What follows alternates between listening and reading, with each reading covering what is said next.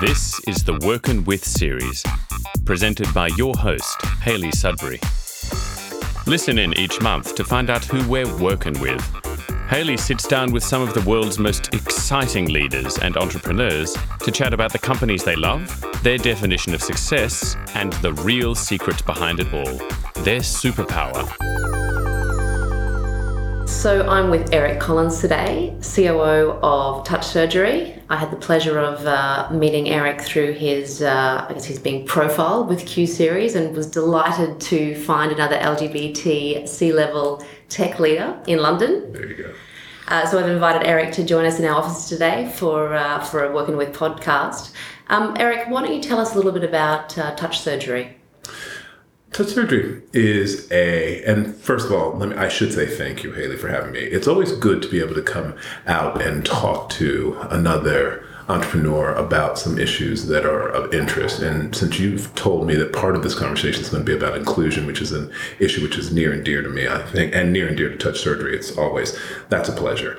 So Touch Surgery is a surgical simulation environment. Our solution was created by two surgeons who made a decision that the way that surgeons were being trained wasn't really scalable and was really quite from the 1700s. The idea that in order to be a good surgeon, what you do is you participate in an apprenticeship. You observe someone, you then assist someone. After that assisting, they assist you, they observe you, and then you're ready to do whatever that surgery is. When you think about the number of surgeries there are, that's a very inefficient way to get any particular individual ready to do a host of surgical types. Now, most surgeons are specialists, so they can sort of take a subcategory. But if you think about the world, and there was a Lancet study that was done a few years ago, and that Lancet study said that there are about 2 billion people in the world who have access to safe surgery, and there are about 5.5 who do not. So the question of how do you ever get to the point where those 5.5 have access? Well, it's not going to be training 1 or 2 people or training 5 or 10 in a particular specialty per hospital every year. That's not going to do it. In order to do that, you probably need something that's going to simulate the surgical environment. Do that simulation instead of in a big room like you would if you're learning how to fly an aircraft, an A380, but do it someplace that people actually have access to all the time. So do it mobile first, and then don't necessarily practice what it feels like cutting through flesh, but what are the cognitive steps that are necessary, step 1 through step 700 of a surgery, and use the simulation to actually get a person familiar with that, make it interactive so they have the opportunity to engage and really sort of get some of the choices that you have to make, and not only have them learn, but then have them test with the same solution. Have it all connected so that you can then track your progress and then make that available around the world. So that's the business that we're in. And we found ourselves to be successful insofar as we have over 2 million people around the world who are using our solution. Many of those surgeons, not most of them, but many of those surgeons. And we have over 100 different surgeries that are now on our platform. So we're proud of that fact. And so what we're trying to do is make the world a safer place for surgery. That's our mission. Some impressive stats there. Not bad. And do you think actually there's an option to even speed up what is the traditional medical even school, so the training process before one becomes a surgeon? Is that kind of where it can go? Because maybe I'll actually change careers and become a doctor. Listen to you. Well, I don't know if I want you practicing tracheotomies just yet. Use our simulation and learn how to do a tracheotomy, but I would not recommend you perform one. But I do think that what you could say is in a place where there might not be. So if we have a lot of doctors from places like Cambodia, we have some doctors from places like the Ivory Coast, and what we'll hear from some of these people is that what they're asked to do on a daily basis is that they are asked to perform some surgeries which they might have seen once or they might have experienced once when they were in medical school, but they have to do it for emergency reasons fairly soon. So what do? You go to YouTube, you go to a medical school book, you try and figure out sort of how to do it, and then using your experience, then come up with a solution. And that often works very, very well. Another method would be, so instead of doing that, let me go through the cognitive steps along with Touch Surgery. I might even take that into the operating room with me, and I have sort of more of a step-by-step guide. So could you perform that surgery? Well, if you never cut into flesh, probably not my recommendation. But could there be people who are not surgeons but who have had medical training who would, there are lots of attending nurses, there are lots of attending, or there might be other people who in the ecosystem of the hospital or in the surgical theater who might be able to perform a bit more by having this sort of training and having this sort of tool with them that helps to supplement and augment their training. And of course, I say augment. When you think of augmentation, then you think in our business about sort of, do you augment the reality of the situation? How do you deliver that augmentation into the surgical room? And if you can do that, then I think you certainly get to a space where you could help people who don't have that much training in a particular type of specialty be able to perform very well, because we're augmenting their basic and core knowledge with additional knowledge in real time. That's interesting. Okay. Maybe in a later lifetime. But we are here to talk about entrepreneurship, and lots of people do have great ideas, and only a handful of those turn them into great businesses and entrepreneurship. You've advised and been part of several startups, so not just Touch Surgery. What's the most important thing in turning an idea into a valuable company? What I think the most important thing is, I think that I was listening to one of your original podcasts. I was listening to Rory talk, and Rory, who's at BGF and fantastic entrepreneur, works with a good friend of mine, Harry Briggs, and Simon also. It's a talented group of people, and they do very, very interesting things. When I listened to him, he said there are lots and lots of great ideas, and you've got to assume that if you have a great idea, there are 100 other people who are working on that same idea someplace else. I sort of concur with that. So the thing that I believe separates one good idea from another, aside from execution ability, is the team that you assemble to work on that. And I'm more and more persuaded, having been now in 4 or maybe even 5 entrepreneurial ventures at a senior level, the thing that differentiates those that really succeed and those that do okay has to do with the team which is assembled in order to address problems and how that team actually deals with, because it's all about problem solving. I wish it were about just sort of, great storytelling, fantastic narratives up and to the right all the time. For me, it's always been a series of problems and how well can you solve them, and then maybe up and to the right happens in the time frame that you hope. So for me, it's all about the teams that you can assemble around that idea and get them engaged and enthused and on the same page, and they're working. That's the critical piece. So the right team for hockey stick growth. Correct. Absolutely. What didn't you know when you started out on your career path? And how do you think you'd do things differently now? I think, when I started out in my career path, I thought that hard work was the answer to everything. That indeed my hard work, whether solo or with a group of people, like-minded people, would actually be noted and then be able to advance in a logical way to conclusion. Didn't realize that there's a bit of luck, that there is a lot of, switchbacks. So if you're climbing, you used to do these switchbacks to make your climb easier, that you sometimes are sort of going to have to move backward in order to be able to move more effectively forward. Things that I just didn't realize, that sometimes we have to retrench, sometimes we actually have to downsize, sometimes we have to go back to, core thinking before we're able to then move forward. Those were not things, because as a person who, and this is your experience too, I'm sure, you continue down a trajectory or down a path. You went to school, you did well in school, you studied, you continue, and you just continue, and there's sort of these milestones that tell you that you've gotten to the next space. There might be a high stakes test, there might be something that you have to do, but it tells you that you're passing on to the next phase. And that's not something that after you become an entrepreneur, those things actually exist so clearly.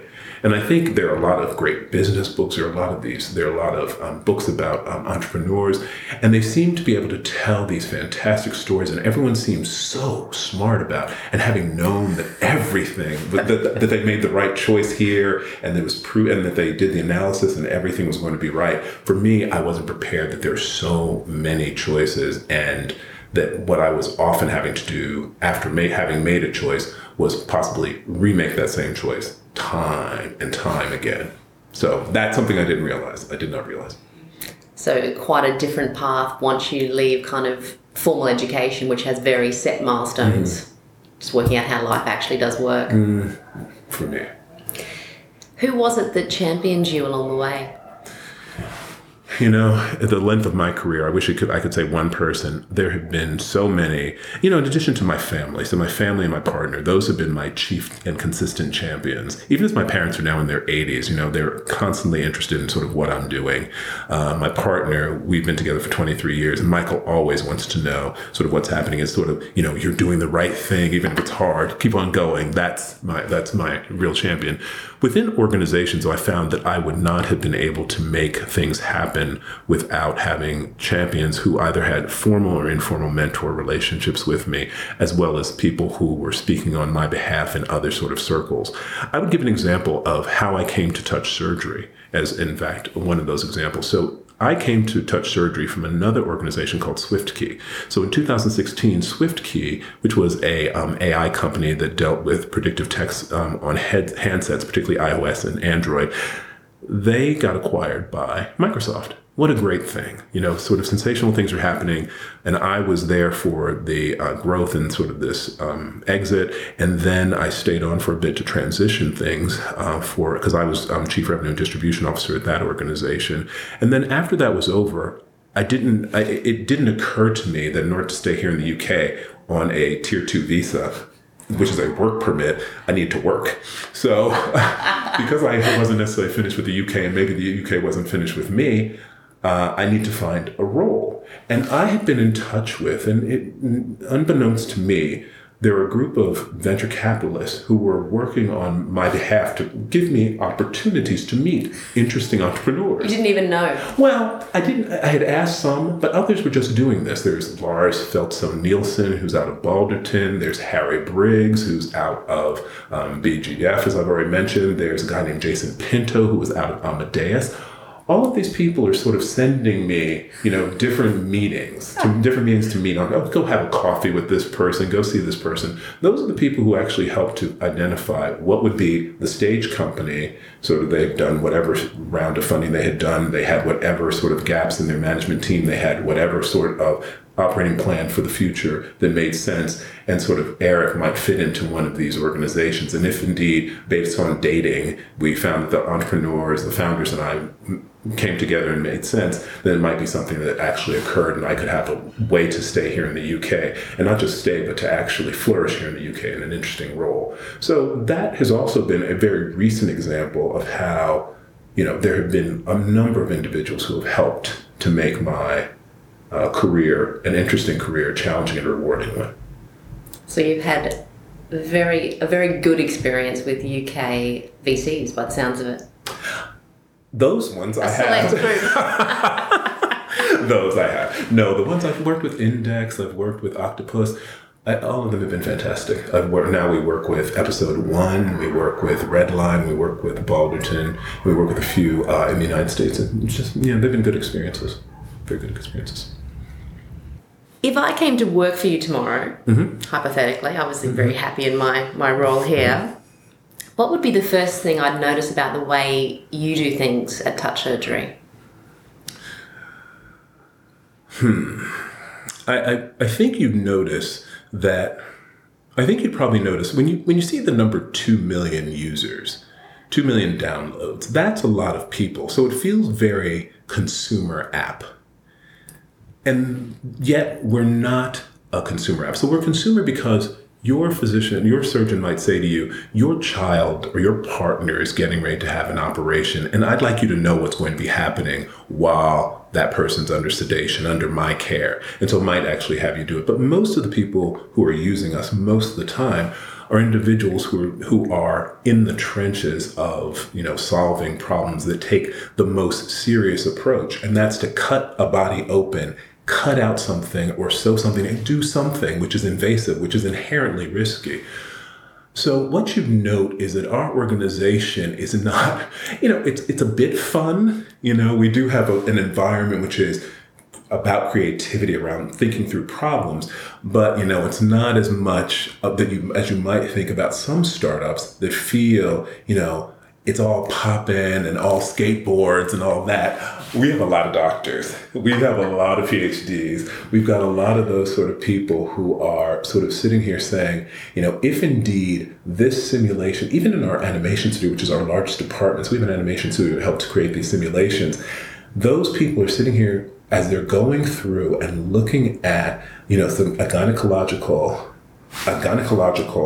procedure, which is to remove a hysterectomy, which is to perform a hysterectomy.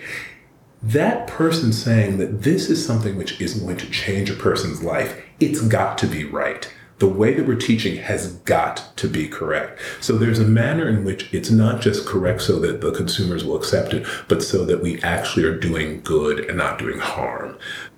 And I've got to ask this question. Mm-hmm. What was it like to work with the Obama administration?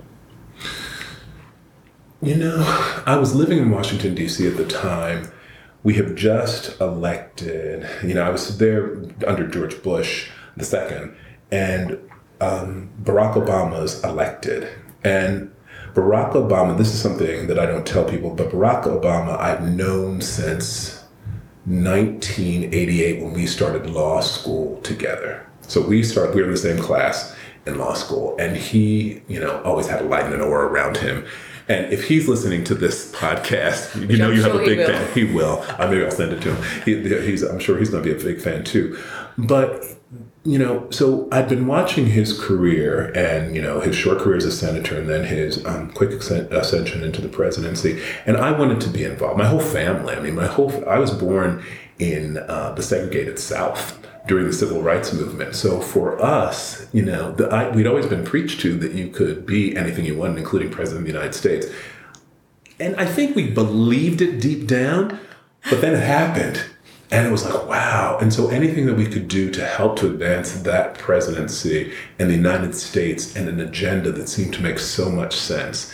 And so, I looked for a place where I could actually be helpful. I wasn't one of the biggest donors. I wasn't on the finance committee. I wasn't part of a policy group, just supportive. And I was asked to be part of the Small Business Administration. There was a subcommittee that was looking at underserved communities and how entrepreneurship can be encouraged among women, minorities, and veterans, especially disabled veterans. So it was so those sort of issues of inclusion in the economic process, because there are government set-asides, there are programs that help to make sure that these individuals can actually be part of good government contracts, whether it be for the Department of Defense or the Department of the Treasury. So all of this is very, very important.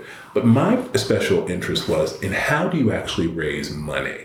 So it's very good to get a contract with the government, but then there's working capital, there's expansion capital, and just by, you have a contract to do back office data, data analysis.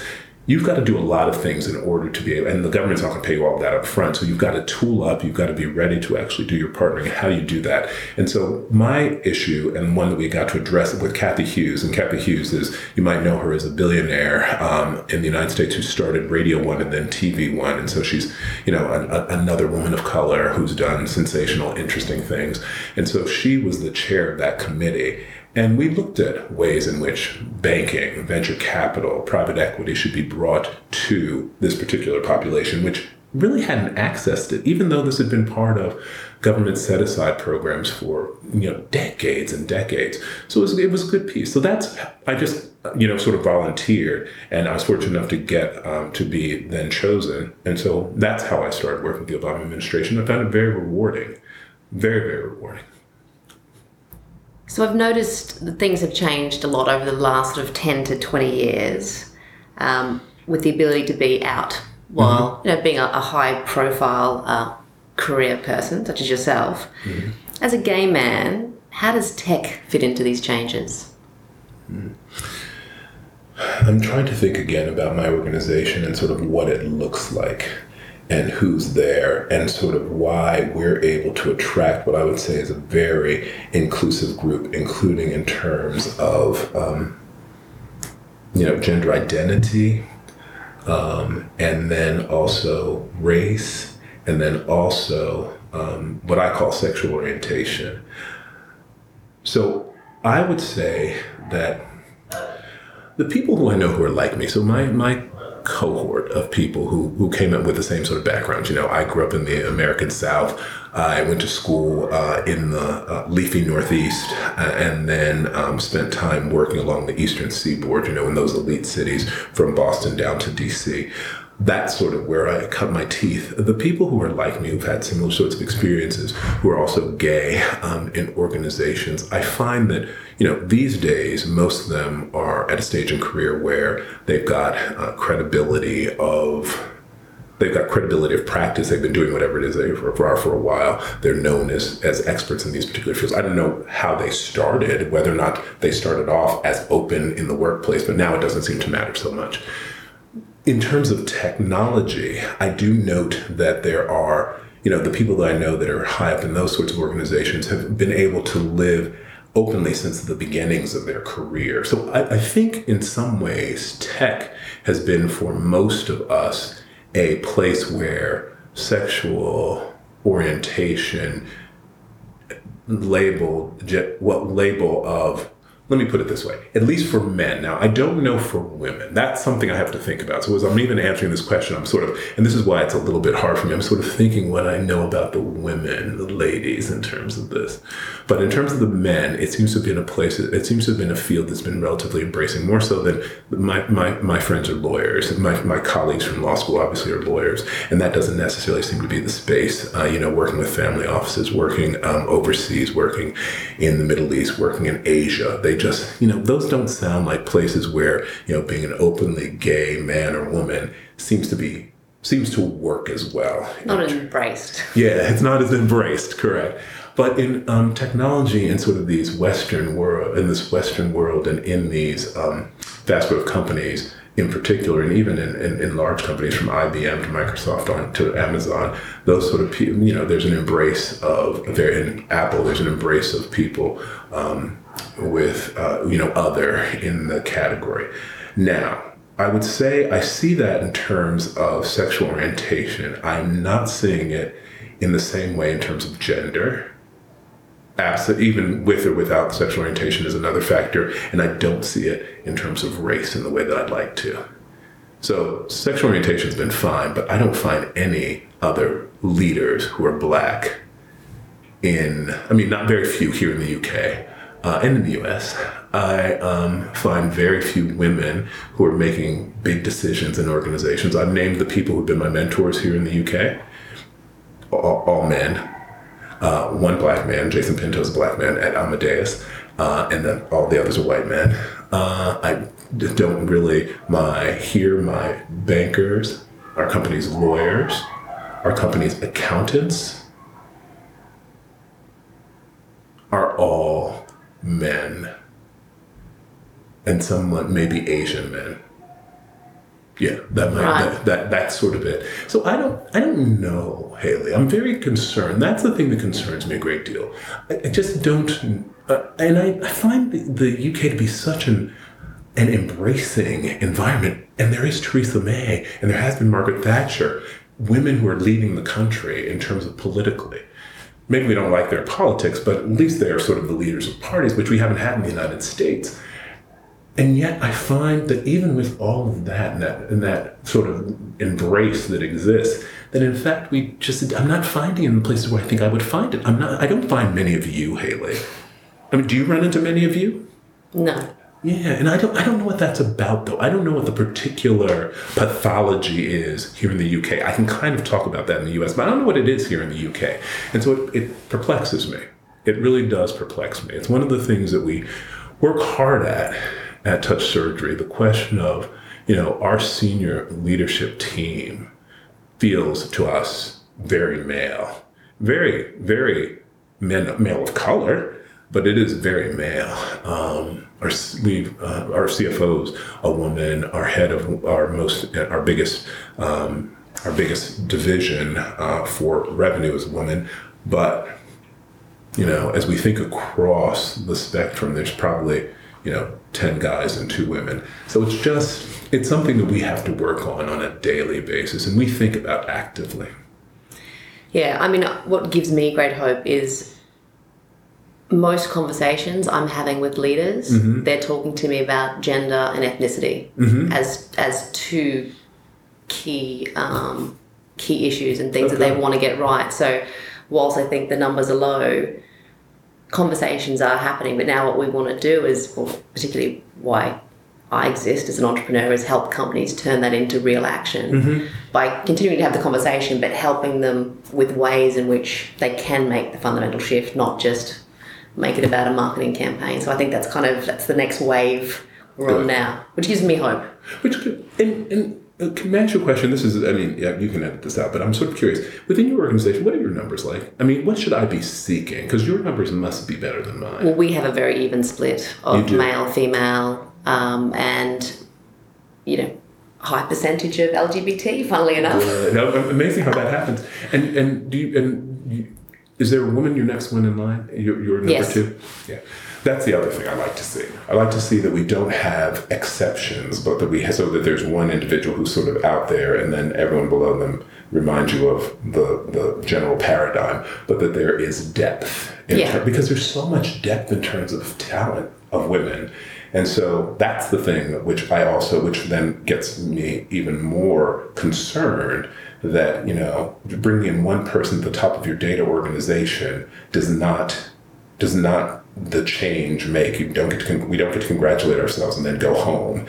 We've got to say that, there has to be, we have to do better than this. So I think it is, and something we look at here, it is about the entire pipeline and what's happening with the mix. Yeah. And what's happening with those peers who are moving through together, both men and women. If we just look at it purely around gender, we've got to look at what's that relationship. Correct. And just because someone steps out for a year or two, to have a career break, to look after an aging parent, to have a child, that doesn't have to change the dynamics radically. Correct. So it is the mix, the entire journey I think we need to be aware of, not just top and entry level, but when they come in, because we know that a lot of companies are doing 50-50 recruitment, they're still not staying. Yeah, they're still not staying. So we need to look at what's happening on that career journey. I had this conversation. So I was recently spoke at a thing called the Powerlist 100 Foundation Gala, and this is for Black entrepreneurs and business people here in the UK. And the conversation that they asked me to have, I was giving a keynote, and the conversation that they wanted me to have with the audience was about how did I get to where? It's always that question: how did you get to be where you are? And it's like, that's not that interesting. Anyone can read about that and go to LinkedIn. You can figure out it's pretty easy. But when I wanted to talk about sort of why is it that I'm, relatively senior in the world of fast growth tech, but I don't have anyone with whom I'm talking in any organization who's advising me, helping me to raise money, giving me money, any of those sorts of things that are women. Just no one. And so so I'm saying there's no ecosystem out there in which the conversation, in which the actions are happening. I'm a little tired of conversation. I need action. So I need actual sort of activity. And we work very hard then to choose. In the U.S., we have our law firm, and our law firm is the African American woman who is our lead attorney and who does fast growth transaction work out of San Francisco. She might be one of three, but she's at least our one of three. So that's the kind of thing that we now actively work toward, because we don't believe also in just changing our own dynamics, but we can use our economic power to also impact the other organization. So that's also what we do. And I think that's important. That's what we're seeing a lot of real change makers do internally, but look at actually how does their spending dollar have power. Correct. Absolutely. Because, as humans, we're motivated by certain things. In the same way we can say to recruiters, actually, no, we want a list that's 50-50. Or we want a list that this is a mix and a list that reflects what the census data is, because we are a government office, for example. Right. So we can say that to people who are incentivized to do it and find it. Correct. And if you have to work a bit harder, you just might have to, but they are there. Absolutely. And it forces us to cut through, those biases that we all have as humans as well, to think differently around the problem. So I think absolutely looking at those motivational levers and starting with who gets paid, it certainly helps. It's funny how many times I've had the conversation, and you're, I think, part of the solution set to this, that, the conversation I have, we're trying to find the best people. and we're trying to find them quickly, it's like, that's what I'm trying to do. And the best people will be a lot of women. There will be, I promise you.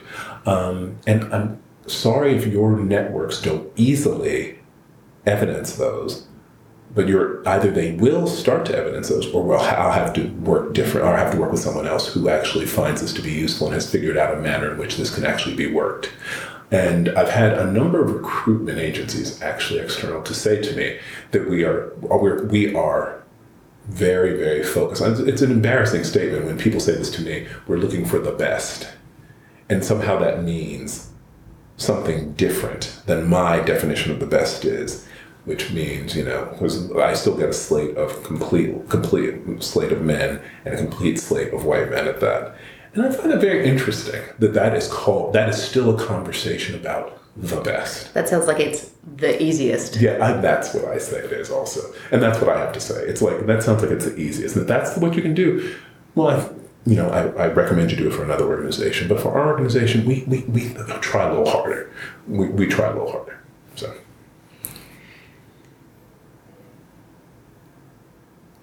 What is your superpower? Now for a serious question. Wow, what is my superpower? That I can fall asleep anywhere if you just stop talking to me for 4 minutes. That is my superpower. I can catch up on my sleep anywhere. I'd say my superpower is actually not, I think what most people would consider a superpower. It's the willingness to toil and have some grit, that, I'm just going to continue grinding away. That's, and not to just do it for a little while, but to do it for decades now. I would say that is my superpower. How humiliating, but it is. I really do think that there's something to be said for people who take on a task and toil through and keep on keeping on.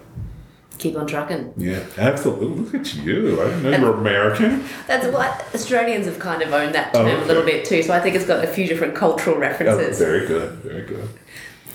So lastly, we've spoken a lot about inclusion and diversity really in business and what that means. But what does success really mean for you? I think... I'm going to put it this way. I think success is taking failure, taking adversity and challenge, particularly in the entrepreneurial space, learning from it, and doing something extraordinary with that knowledge. It is a privilege. And this is one of the great things about entrepreneurship and venture-backed companies. It is a privilege to be able to fail royally, to try something that is just outlandish, persuade people that they want to be there with you on that journey, fail miserably, and still be able to say, but I learned from this, we've learned from this, and there's something else that we can do from here that's actually going to, turn this around, and then turn it around. I think that's great. So the turnaround king. Well, see, that would sound like a superpower, but I'm not confident that I'm the turnaround king, but I certainly am a person who believes that, most resumes are made up of success. They're just success markers, right? But the more interesting thing is to have a failure sort of a marker and see what you got from the place where you actually hit a wall. Things didn't go as planned, and what did you do about that? And that innovation that comes from that shows, I think, real entrepreneurial grit. I think that's maybe a little bit underappreciated, and undervalued, but I think it's one of the most valuable traits of a really, really great entrepreneur. Well, Eric Collins, it's been an absolute pleasure to see you again. Thank you for coming into our offices. I'm going to release you to your team to go and give them their Friday afternoon beers, because mine are running late, obviously. Get you back for the 5 o'clock deadline. Thank you. And I hope to see you soon. Hey, it's been great talking to you. It's a good conversation to have with you. Thank you very much for having me. You've been listening to the Workin' With podcast series. You can find us on iTunes and at workinwith.com. That's WERKIN workandwith.com.